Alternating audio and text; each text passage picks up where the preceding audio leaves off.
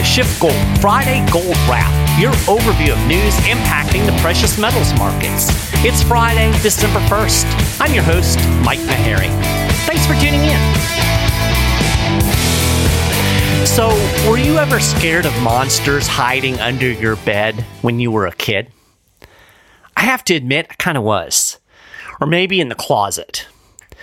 Now, of course, I outgrew that notion pretty quickly, but my mom would have told you that even as a teenager, there was definitely a monster under my bed. And by that, she meant all of the junk that I shoved under there. You see, my mom was a major neat freak, and I was not. We battled over the condition of my room pretty much until I moved out for college. And I very much had an out of sight, out of mind mentality. So, if you couldn't see the mess, there wasn't a mess as far as I was concerned. And I still stand by that. So, I would just shove the clutter and the junk under my bed. The room looked fine, so no problem, right? Well, my mom thought there was a problem. She did not subscribe to this theory. She reasoned that a hidden mess was still a mess. And I guess if you really think about it, she wasn't wrong. There was, in fact, a mess. It was just hidden under the bed. So that's kind of where we are with the U.S. financial system right now. You know, the room looks clean, but there's a monster under the bed. To put it more clearly, the financial crisis that kicked off in March, it's still bubbling under the surface. Now, Fed officials will tell you that the banking system is sound. Pundits on mainstream financial networks don't really talk about it at all.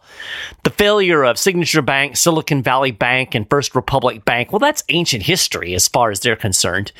And if you just follow the mainstream narrative, well, you've got to conclude that everything is great. The room looks clean, but if you stoop down and peek under the bed, you'll find a big mess. And at some point, the powers that be aren't going to be able to shove any more dirt under the bed. So there were a couple of data points that came out this week that had me thinking about this simmering financial crisis. But first, I really need to talk about the recent rally in gold. So as you know, gold broke $2,000 an ounce several times over the last several weeks. And finally, late last week, it broke $2,000 and it held. In fact, gold took a run at $2,050 on Tuesday night, and then it took another run at that level again on Wednesday, but it couldn't quite breach. $2,048.90 was the highest that gold ran. That was on Wednesday. On Thursday, we saw a little bit of profit taking and some consolidation in the market. There was also a bit of a rebound in the dollar that created some headwinds. And so gold closed yesterday around $2,035 an ounce, but still a nice, healthy pad there above 2,000. And we've kind of been waiting for this. We've been waiting for gold to break 2,000 and actually hold that resistance. That was a significant resistance level. I think 2050 is the next big resistance points. And I feel like that once it breaks that level and holds, it's probably going to run to 2,100 pretty quickly. And of course, then we're going to be talking about record high gold prices in dollar terms. But honestly, I think the macro dynamics aren't quite set for the big breakout. I'm still waiting for the next big thing to break in the economy with these high-ish interest rates. And I'll explain why I say high-ish here in a minute. But what we're seeing now is bullishness in the gold market. We're also seeing a lot of bullishness in stocks. And this is all because of the assumption that the Fed has finished hiking interest rates and that it's going to start cutting rates in 2024. There was actually a really interesting forecast from Deutsche Bank that came out this week. And they said the Fed is going to start creating inflation next year. Okay, that's not exactly what they said, but that's the implication of their latest forecast. The Deutsche Bank analyst forecast that the Fed will cut rates by 175 basis points in 2024, so almost 2%, in response to a, quote, mild recession. So if that happens, it would drive the Federal Reserve's fund rate down to between 3.5 and 3.75%. This loosening monetary policy, by definition, would create more inflation. So that's why I say that Deutsche Bank is predicting more inflation in 2024. They're never going to phrase it that way, but that's exactly what we're talking about here. Now, as you know, if you've been following along, the dominant narrative today is that the Fed has successfully beaten down price inflation. A cooler than expected CPI report in October reinforced this notion. And with inflation on the run, mainstream analysts think that the Fed has initiated its last rate hike and will actually pivot to rate cuts next year to guide the economy to a soft landing. And even before we got the CPI data release earlier, last month now, we're in December. So in November, markets were already pricing in 75 basis points of rate decreases in 2024. So basically, the Deutsche Bank is doubling that expectation and saying we're going to get even more rate cuts next year than expected. And of course, many mainstream analysts and financial news network pundits have taken a recession completely off the table. But Deutsche Bank senior economist Brett Ryan told Reuters that he expects the U.S. economy to hit a, quote, soft patch that will lead to, quote, a more aggressive cutting profile. So in summation, Deutsche Bank, this economist, is saying that we're not going to have a hard landing, but it's not going to be soft. There's going to be a recession, but mild, and to deal with this, the Fed's going to cut interest rates. So I see a couple of problems with this narrative or this projection, forecast, whatever you want to call it. And really the entire mainstream narrative more generally. In the first place, the death of inflation is greatly exaggerated.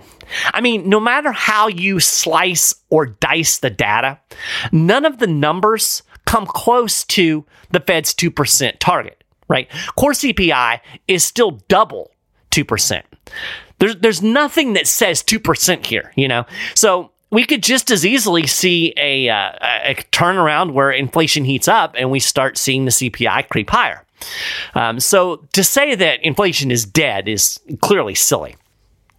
Now, again, think carefully about what Ryan is saying, the Deutsche Bank economist. He's saying that this mild recession is going to put additional downward pressure on price inflation. But the thing is, monetary policy that he expects the Fed to follow is inflation.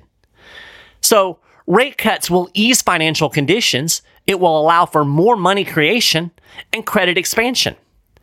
Remember, rising prices are a symptom of monetary inflation, and monetary inflation is exactly what we will get when the central bank reverts to a looser monetary policy. So the idea that we're going to have a recession and that's going to further ease inflationary pressure, so therefore the Fed can cut interest rates and go to a looser monetary policy, it's basically saying the Fed wins and then creates more inflation, right?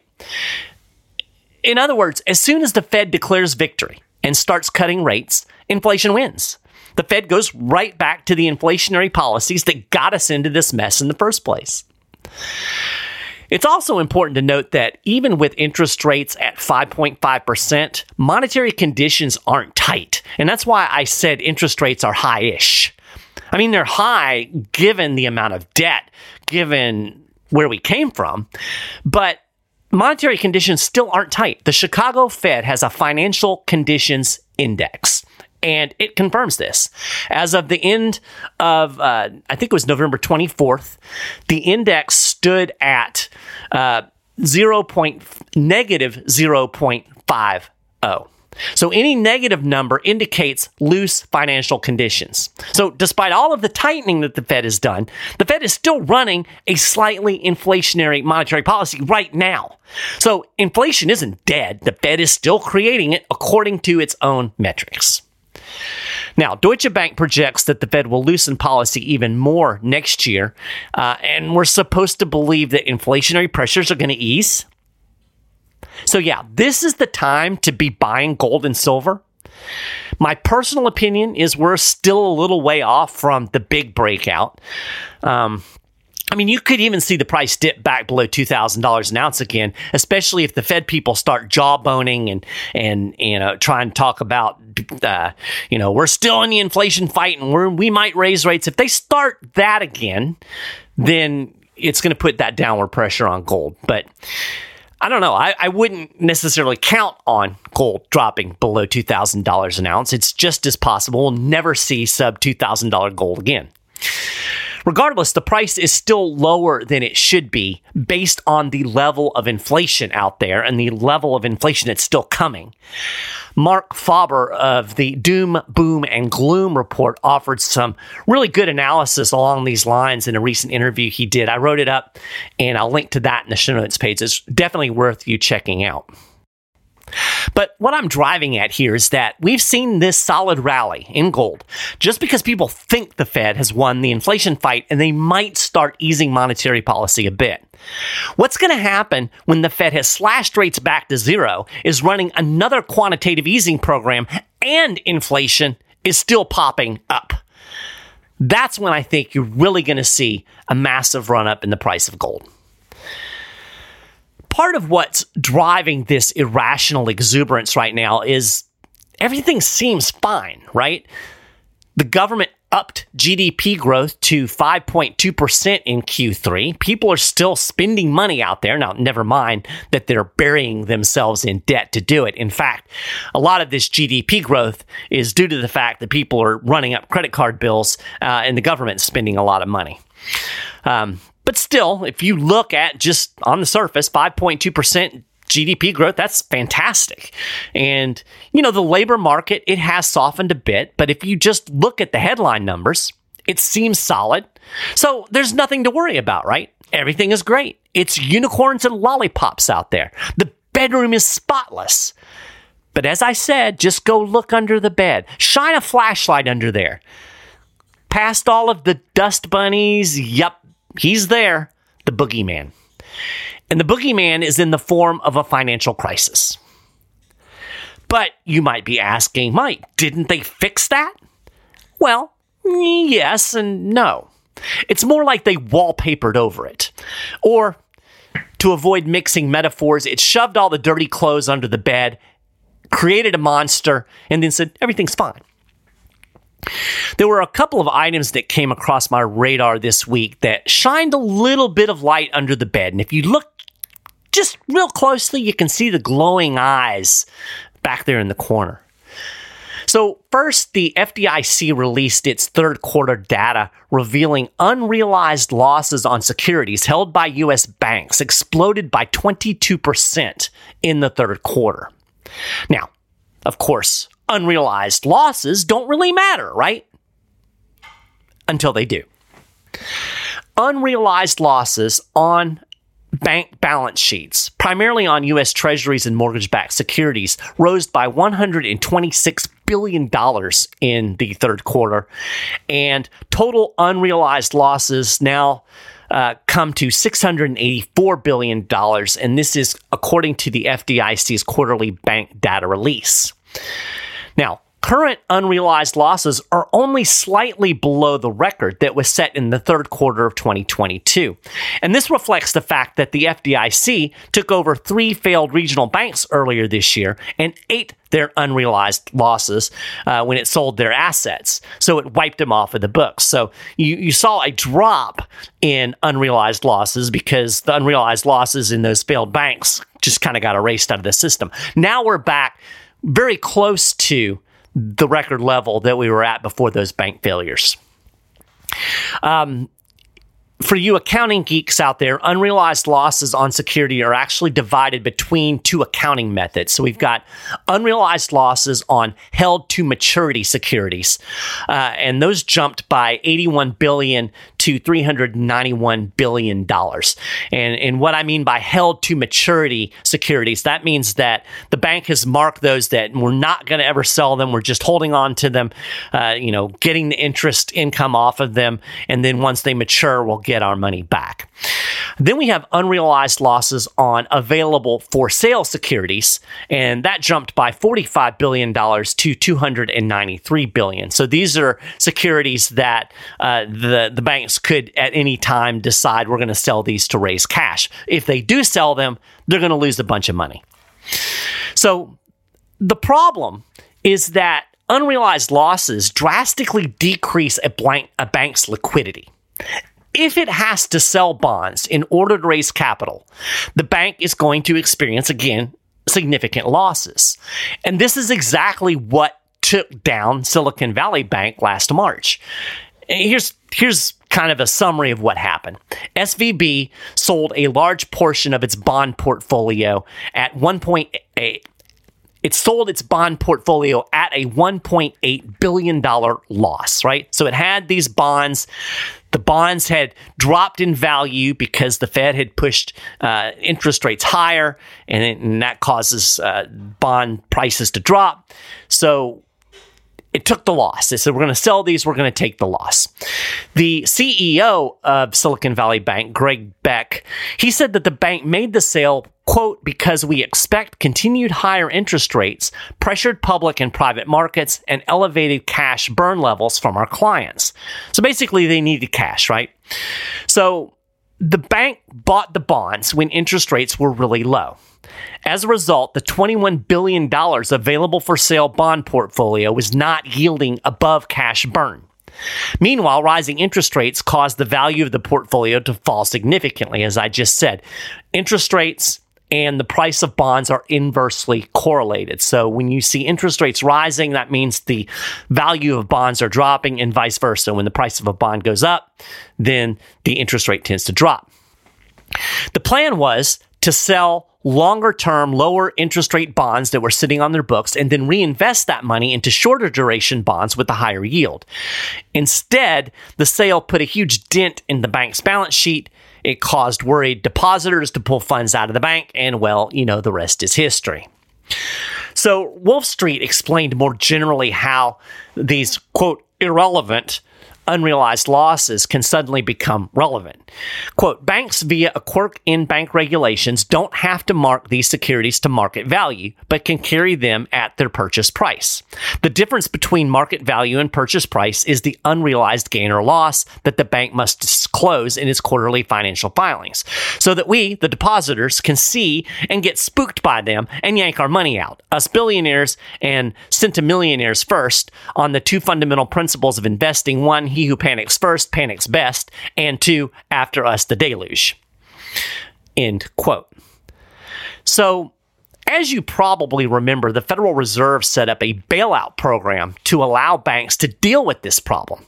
So instead of selling bonds at a loss, as Silicon Valley Bank did, cash-strapped banks can go to the Fed's Bank Term Funding Program, or BTFP, or Bank Bailout Program, as I like to call it, and they can borrow against their bonds at par or at face value. So basically, this allows banks to use these undervalued assets to raise cash, at least temporarily, without realizing big losses on their balance sheet. So to kind of visualize what's going on here, let's say you've got a bond and it's valued at $10. You bought it for $10. That's the face value.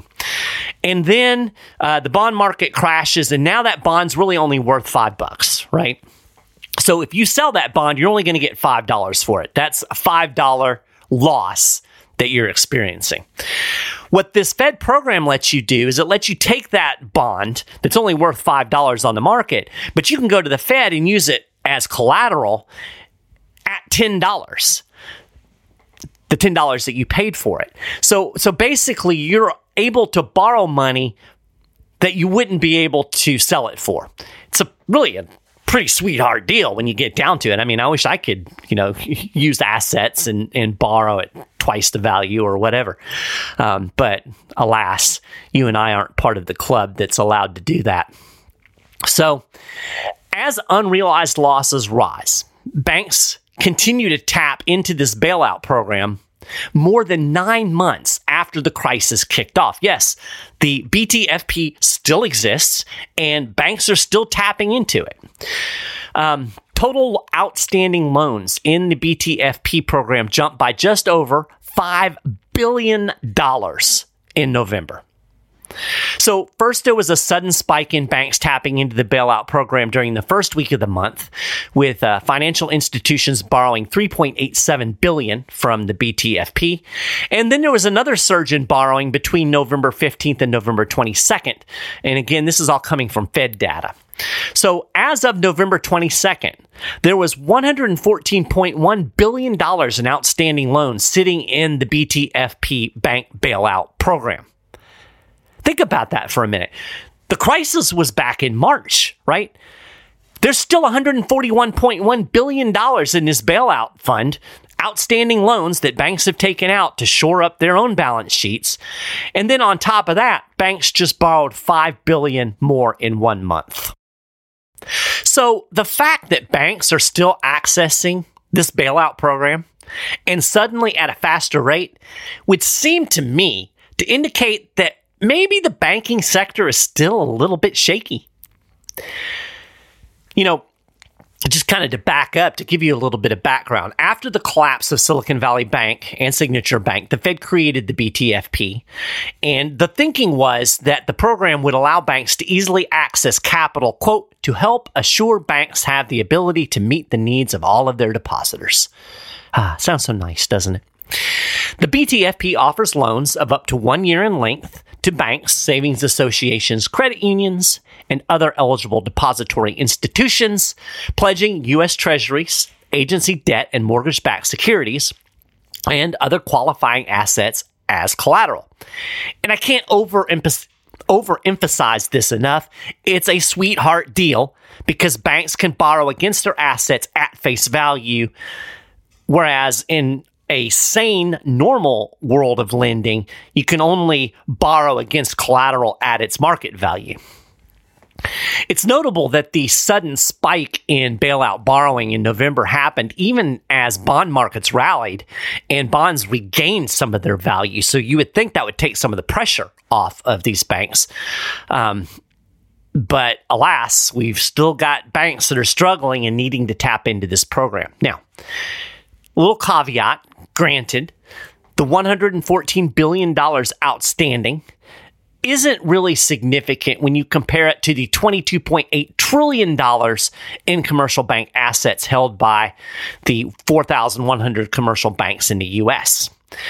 So you could argue, and some would argue, that, oh, Mike, $114 billion, yeah, it sounds like a lot, but when you compare that to all of the assets in the banking system, everything is fine.